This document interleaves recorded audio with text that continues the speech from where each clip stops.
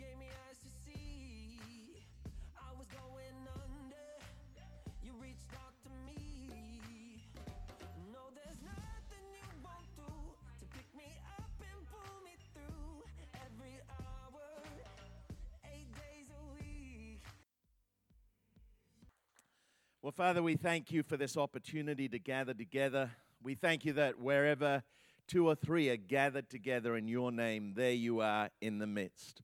Whether it's here or wherever people are in their homes watching and joining us for this service, we pray, Lord, that there would be such a tangible sense of your presence, of your love and your grace. May you envelop each and every one with a sense of your divine presence and purpose. We thank you, Lord, that as I share the word today, you, Holy Spirit, will speak to each and every one. And I pray, Lord, that we would leave this place and leave this moment of time, Lord, with a sense of faith rising in our hearts for all that we face as we step out into our world to be the difference that you created us to be salt and light in our day and our generation. In Jesus' name we pray. Amen. Amen. All right, you may be seated. You may be seated. Good to be in church. And I'm just going to echo Jess's words about spring. I love the fact that we're entering into this spring season. We have a fig tree in our garden. And I know that when those buds begin to sprout and the leaves begin to form, spring is here. And it's a great time of year. I love summer. I've always said that winter is a result of the fall of Adam and Eve. There was no winter in the garden, and there's nothing to tell us whether there was or there wasn't. That's just my particular perspective on it. But anyway, again, as Jacob said, I can't believe Easter is here. Every year we have a theme for Easter. Our theme for this year is... Thank you for that. No, I'll rephrase that question. Not our theme for Easter. Our theme for 2021 is... Good. At least you heard something that I've been speaking about for the last 3 months.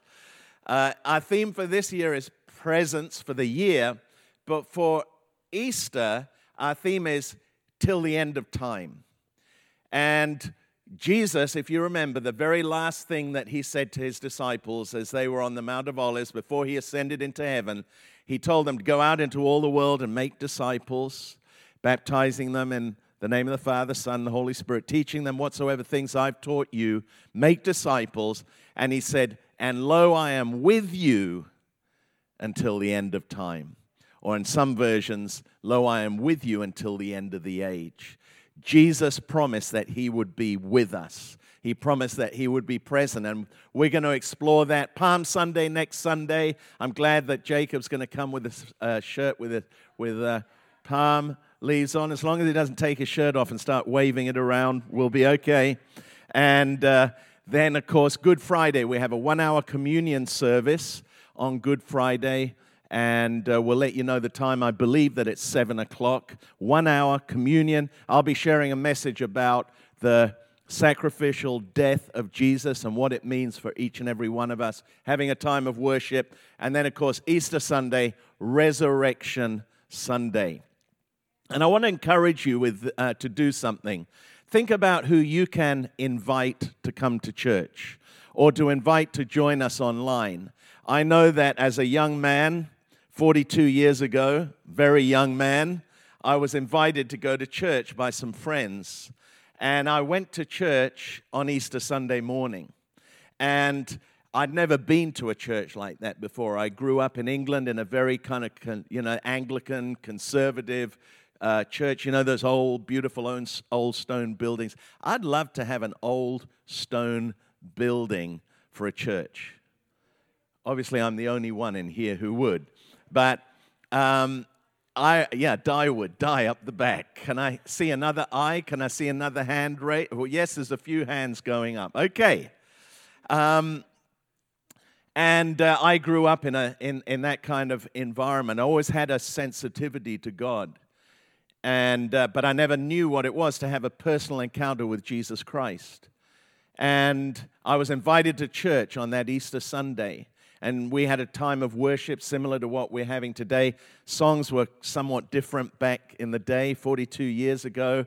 Some of you people who are longer in the tooth and been around in church life a lot, you'll remember some of those songs. Some of them were terrible, but the presence of God was amazing. And I'll never forget the presence of God.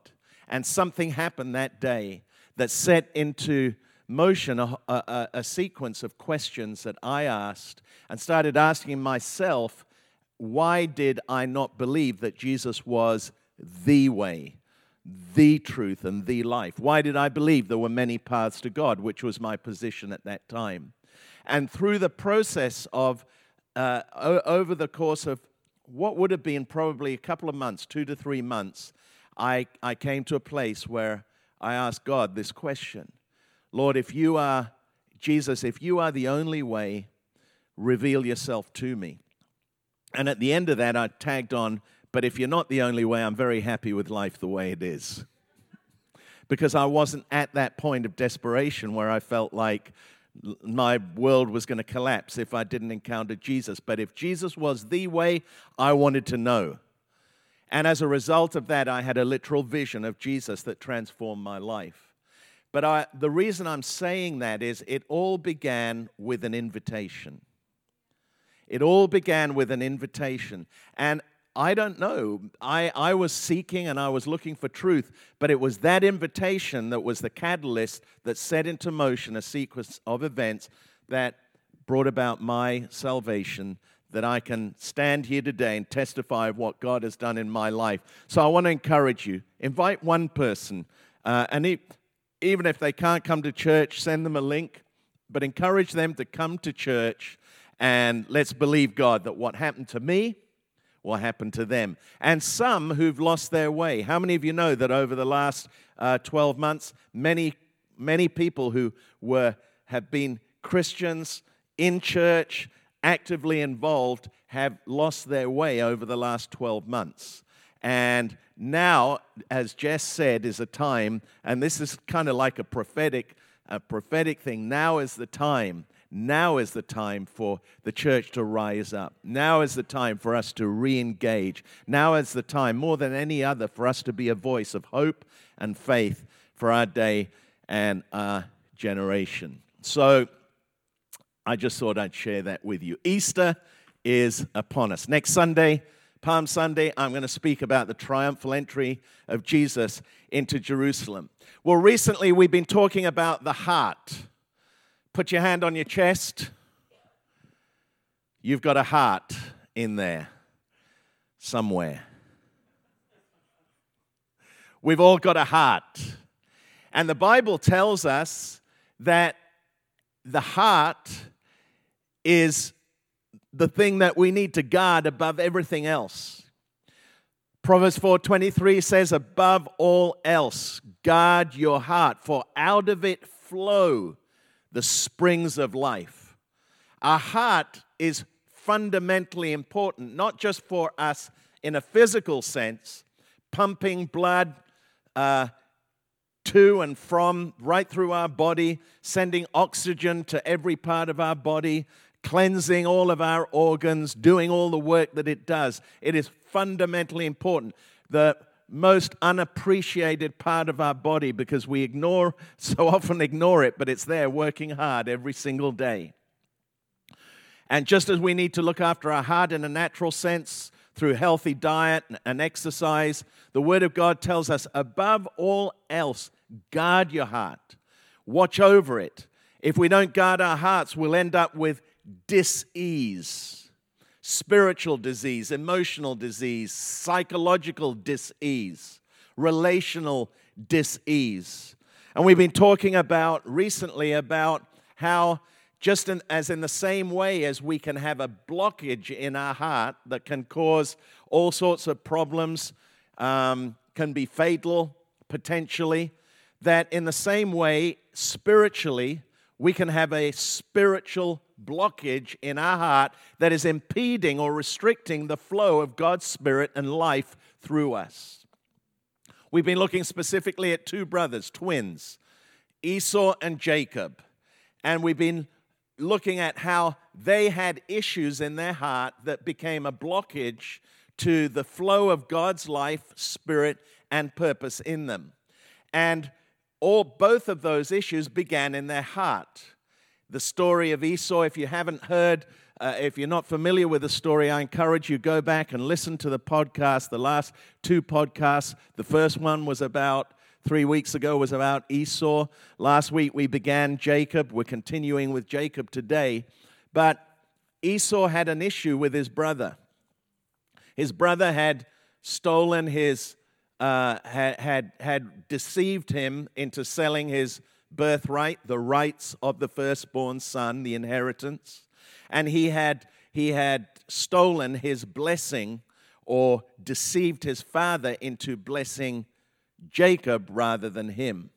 And so in the story, when we read through the story says that Esau said in his heart, Genesis 27, verse 41, Esau said in his heart. How important it is what we say in our hearts.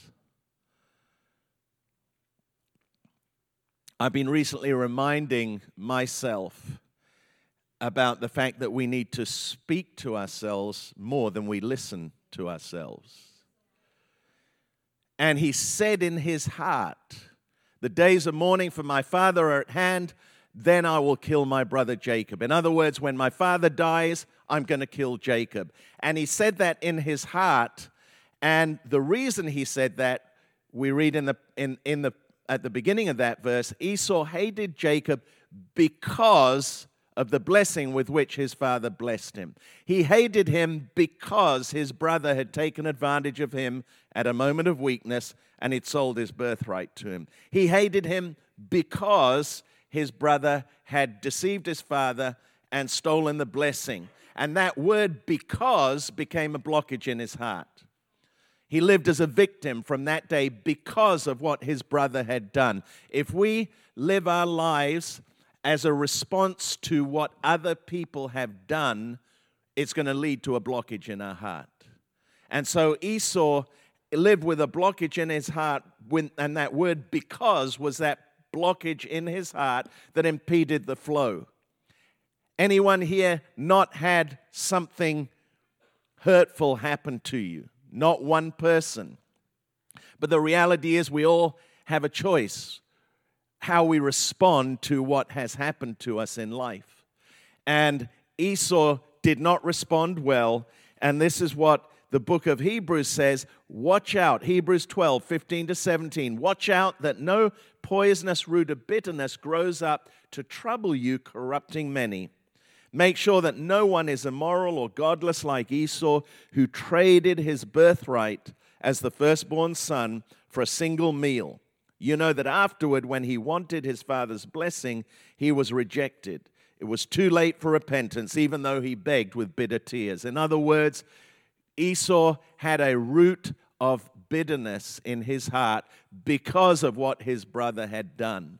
And that created a blockage in his heart and derailed his destiny and impeded and obstructed his relationship with God. So his other brother, Jacob, we looked at last week, his problem was the word if. Jacob was a schemer. The word Jacob means supplanter or schemer or deceiver. Jacob was a supplanter. He was born twin brother. He was born second, holding on to his brother's heel, trying to pull him back so that he could be born first. He deceived his brother, or he took advantage of his brother, as we've just said, and his brother sold him his birthright at a moment of weakness. He impersonated his brother, and deceived his father, received the blessing. And so his whole life was all about taking advantage of every situation. And in Jacob's mind, the end always justified the means. If I can grab onto my brother's heel, if I can get my brother to sell his birthright, if I can deceive my father, I will get the blessing. Jacob had an if problem. And that if was always positioned in the wrong place in the sentence of his life. In other words, Jacob was living on the wrong side of if. I wonder if you've ever thought about it, that you and I, we can live on the wrong side of if, or we can live on the right side of if. And Jacob, from the first part of his life, we're going to look at his journey, he lived on the wrong side of if. And he knew that God had spoken to his mother while he and Esau were still in the womb, and they were struggling together, wrestling in the womb. And Jacob's mother, Rebekah, asked God, "What is going on inside me?" And God said this, "Two nations are in your womb. Two people shall be separated from your body. One people shall be stronger than the other, and the older shall serve the younger." In other words, God proclaimed, he prophesied that Esau would serve Jacob, that Jacob would have the place of preeminence in the family line. No doubt, Rebekah had communicated this to Jacob. So instead of Jacob saying, "If I trust God, if I align my life with God's word, if I allow God's purpose to come to pass without trying to force it to happen, if I align my thinking to God's word, then his word will come to pass." But instead of that, his whole life was on the wrong side of it. If I can grab my brother's heel, this was before he was born, no doubt before he heard this. If I can if I can deceive my brother, if I can take advantage of him, he was always on the lookout to try and take advantage of every situation.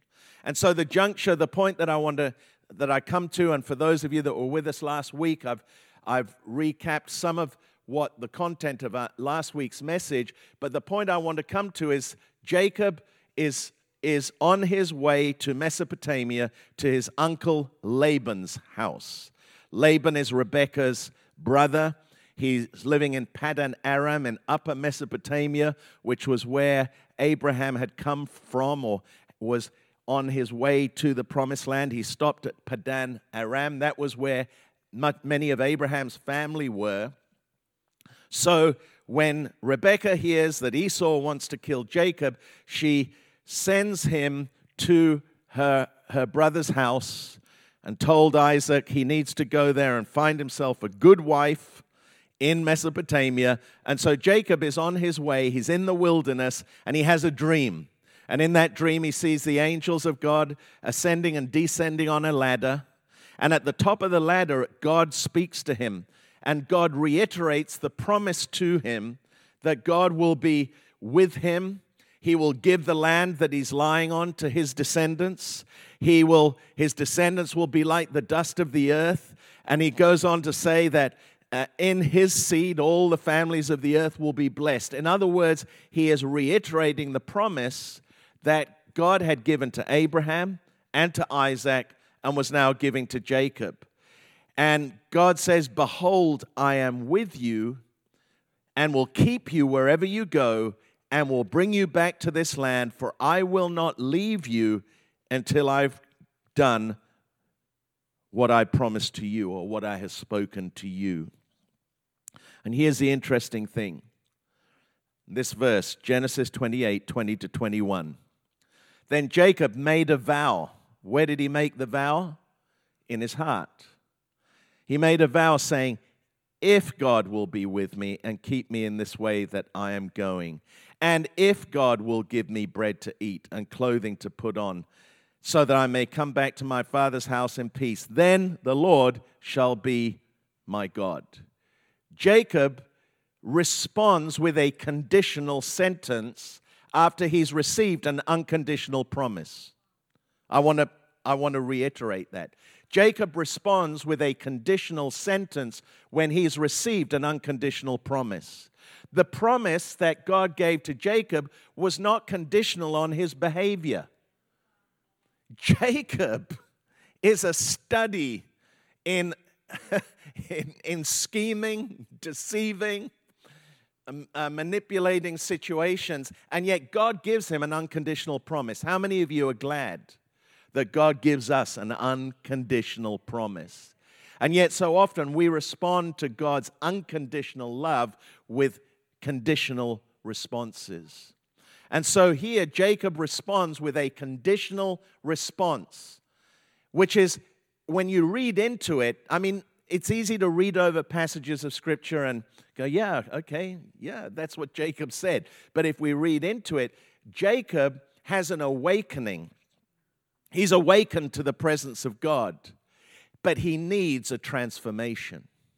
And Jacob, just like all of us, an awakening is very different to a transformation. We can have an awakening. Today, if you're watching online or whether you're here, we can accept Christ as our Savior, like I was awakened all those years ago on that freezing cold winter's night in the Blue Mountains in New South Wales, Australia. I had an encounter with Jesus. That was an awakening. But I needed transformation. I needed to change. I needed a transformation. And so Jacob has an awakening, but he needs to be transformed. And he makes it evident because his response to God is to respond in type. If you do this, God, then I will do that. If you look after me. Instead of saying, I am so thankful for your promise.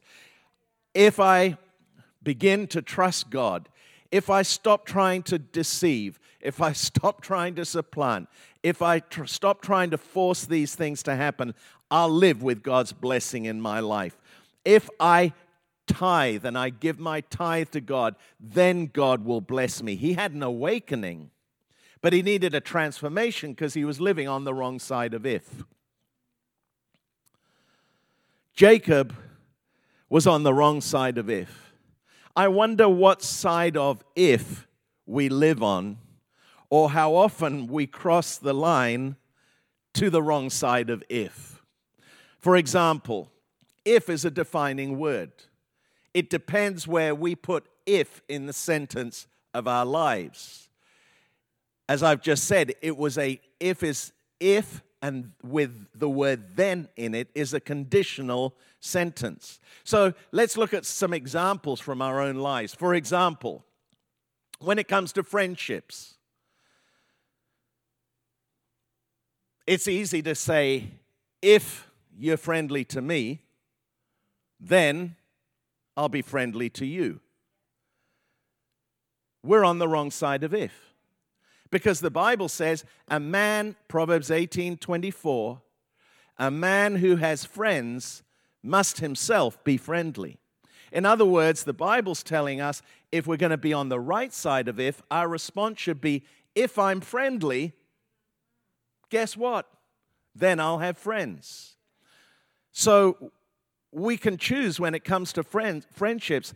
I've been in church life for a long time, 42 years, and not just this church, but other churches and other pastors I know, and people that say, very often people go into a church and say, well, that church isn't friendly.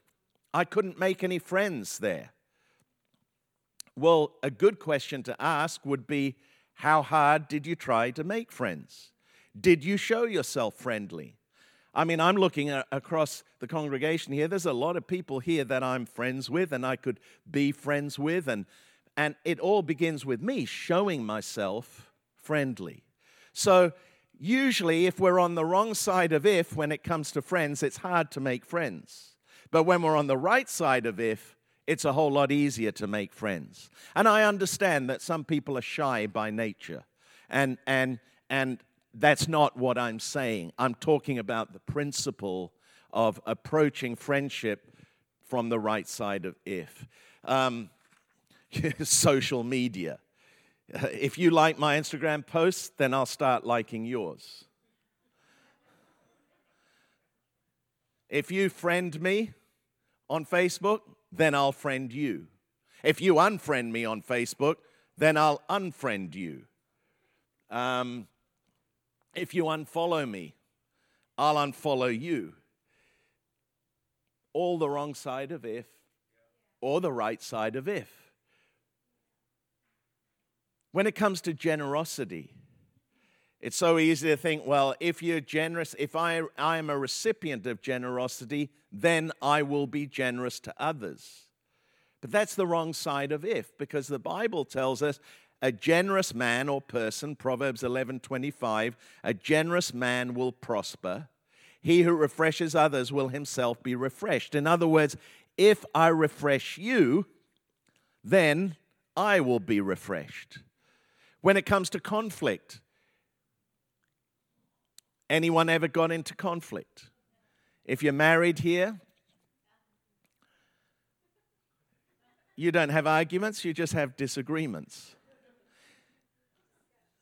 So easy to say, if you change your tone, then I'll change mine. Wrong side of if. No, if I change my tone, then chances are you're going to change your tone, because this is what the Bible says. The Bible says a gentle answer turns away wrath, but a harsh word stirs up anger. Proverbs 15 and verse 1. When it comes to apologizing, how many people here find it easy to say sorry? Oh, good. I want to ask how many people find it hard. But when it comes to apologizing, sometimes if you apologize to me, then I'll apologize to you. That's the wrong side of if. Even if in the disagreement, or even if in the situation you are 90% right, how many of you know that whenever there's any kind of a conflict or disagreement, no one is ever 100% right?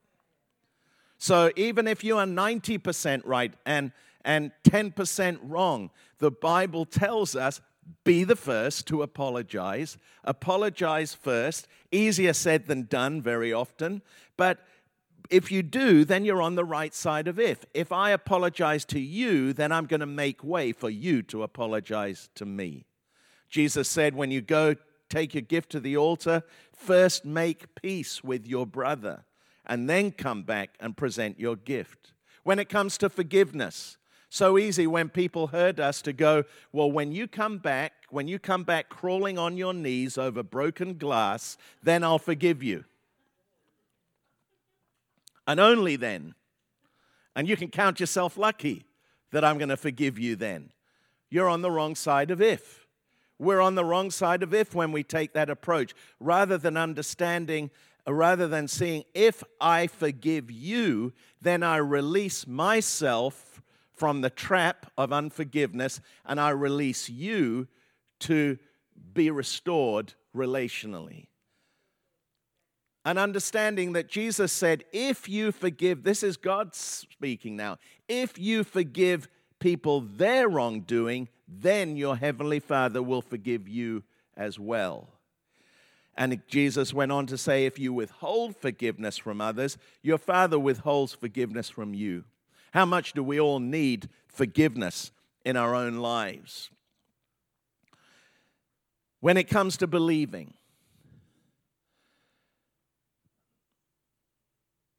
it's easy to say, if Jesus appears to me, then I'll believe in him.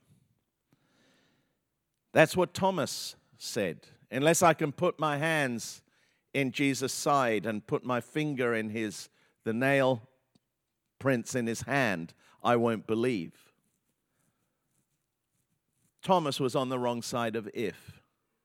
And Jesus said to him, Thomas, you have seen, when Jesus appeared to him, Jesus said, Thomas, because you have seen, you have believed. Blessed are those who have not seen and yet have believed. Jesus is saying, if you believe, then I will reveal myself to you.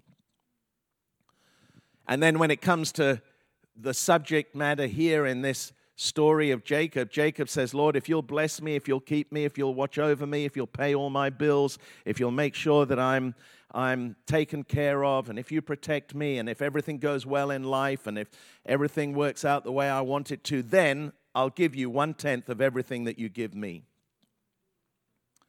How generous was Jacob? he was on the wrong side of if. Instead of saying, if I tithe, if I bring 1/10 of all that comes into my life to God, and I bring my tithe to God, then I believe that God will open the windows of heaven and pour out such blessing, I won't be able to contain it. The Word of God says, bring all the tithes into the storehouse, that there may be food in my house, and try me now. And this says the Lord of hosts, if I will not open for you the windows of heaven and pour out such blessing that there will not be room enough to contain it. So if I bring my tithe into the storehouse, then God will open the windows of heaven. And there are so many passages of Scripture that we could look at, and so many different situations where those conditional sentences, if and then, can either be a curse or a blessing. They can either block the flow of God's life and Spirit in our lives, in our relationships, or they can release a flow of God's life and blessing. What side of if are we living on? And in the closing few minutes that I have, I want to highlight a couple of things that I think are important. The first thing is that when we're living on the wrong side of if, we'll end up living with people like ourselves.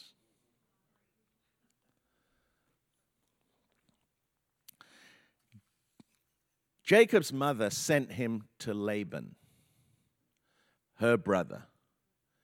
Now, if you go back to the story when Isaac sent his servant to find a bride for Isaac, and Isaac's servant went into Laban's house, there's an interesting verse there where it says that Laban opened the door to Isaac's servant, and when he saw all of the treasure that he was carrying, his eyes just about fell out of his head, and he opened the door and he said, "Come in, O blessed of the Lord," and welcomed him into the house. Laban was an opportunist.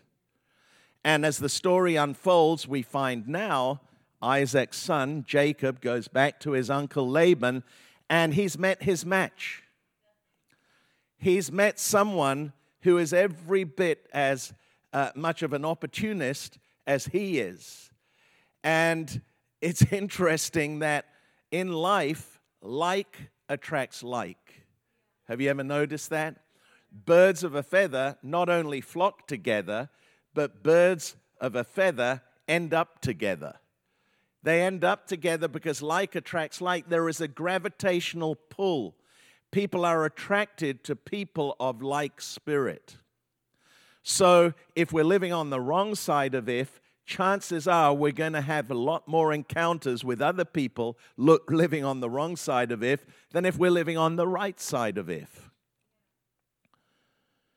And when we look at the story of Jacob and his time with Laban, his uncle, many of you will be familiar with the story about how Jacob was worked for 7 years for the hand of Laban's daughter Rachel. And after 7 years of hard work on the marriage night, Laban switches brides and gives Leah to Jacob on the wedding night, unbeknown to Jacob. Don't ask me how that happened. But anyway, according to the customs of the day, obviously there was no facial recognition on the wedding night. And because of that, no facial recognition, Jacob wakes up the next morning and looks over and sees it is Leah, not Rachel. He's been deceived. Laban has switched brides on him. Jacob is now beginning to reap what he sowed. Jacob is now starting to take and receive some of his own medicine. And then so he says, I'm going to work okay, give me Rachel.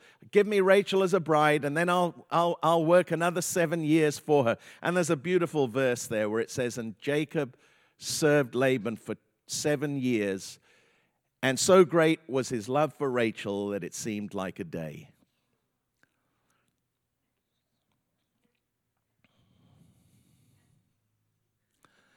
So he works another 7 years.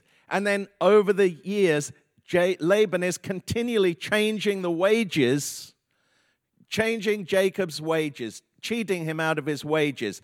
And Genesis 31, 6-7, this is what Jacob says. When he's finally had enough, he's met his match, he's been out-cheated, out-deceived, outsmarted, and he says to his daughters, you know how hard I have worked for your father, but he has cheated me, changing my wages 10 times.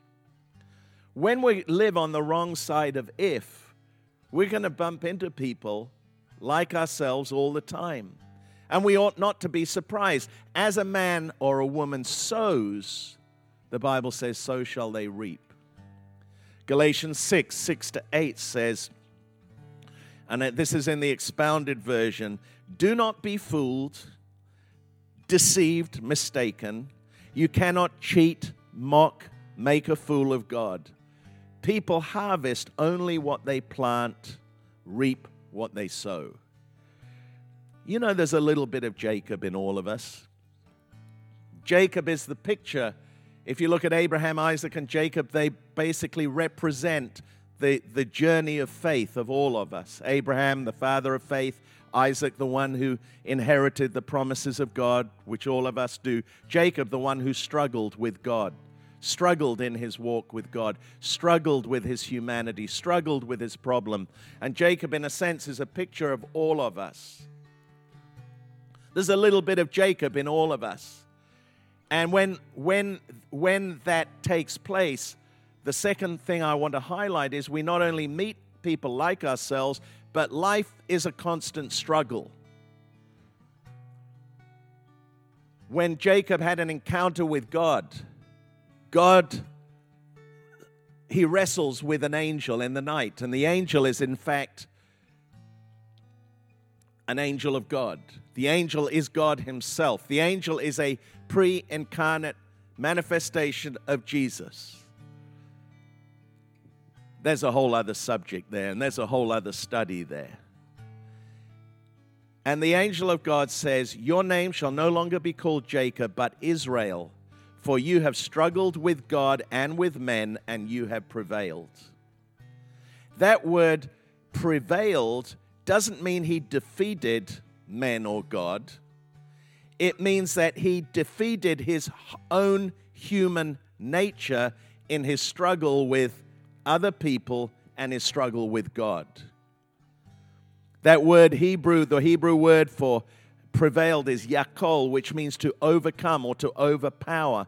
He overcame his own deficiencies. He overcame. Now Jacob has gone through a transformation in exactly the same way as a caterpillar goes through a metamorphosis, and in its struggle to get out of the cocoon spreads its wings and flies and is transformed from an ugly caterpillar into a beautiful butterfly. The word transformation comes from the word metamorphosis or metamorpho in Greek, which means a transformation. And it speaks about the struggle that we all have with our own human nature for our true nature in Christ to be revealed. Life was a struggle. And it was only when Jacob struggled with God and wrestled with God at the brook Jabbok as he came over the other side of the river to come back and return to confront or to meet Isaac. And as he struggled with God, he said this. He said, I will not let go of you until you bless me. He wrestles with the angel all night.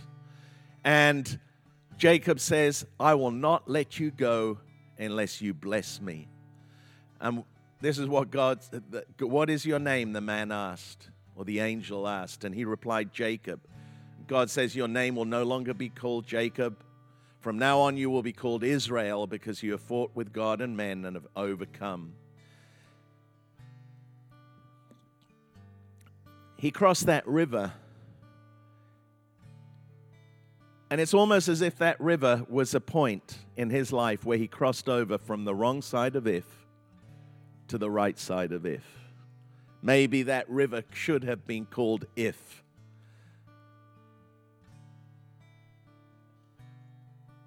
He struggled with men and he struggled with God. And I want to encourage you. We all struggle. We all struggle with our own human nature. We all struggle with our own inadequacies, with our own fears, with our own issues. But I think this story is a great reminder to us all of how, if we live on the right side of If, it transforms every relationship we have, transforms our relationship with God. It gives us a different perspective on life. Let's not let because the things that have happened to us become an impeding blockage in our heart to the flow of God's life and spirit. Let's not let the conditional words if and then become an impedance to the flow of God's life in our own hearts. And that when we wrestle with our own human nature and we surrender to God, we can know that touch of God on our lives that can bring His blessing and the flow of His life to every aspect of our lives. What side of If are we living on? What side of If are we going to choose to live on? So that in making those choices and making those decisions, we're making sure that there's nothing in our hearts that's going to stop the flow of God's life, the flow of God's presence in every aspect and area of our lives. And just like Jacob, as we struggle with our humanity, we can overcome through the grace of God and through the power of His Holy Spirit. Can you say amen to that? Amen. Come on, let's stand together as our worship team come.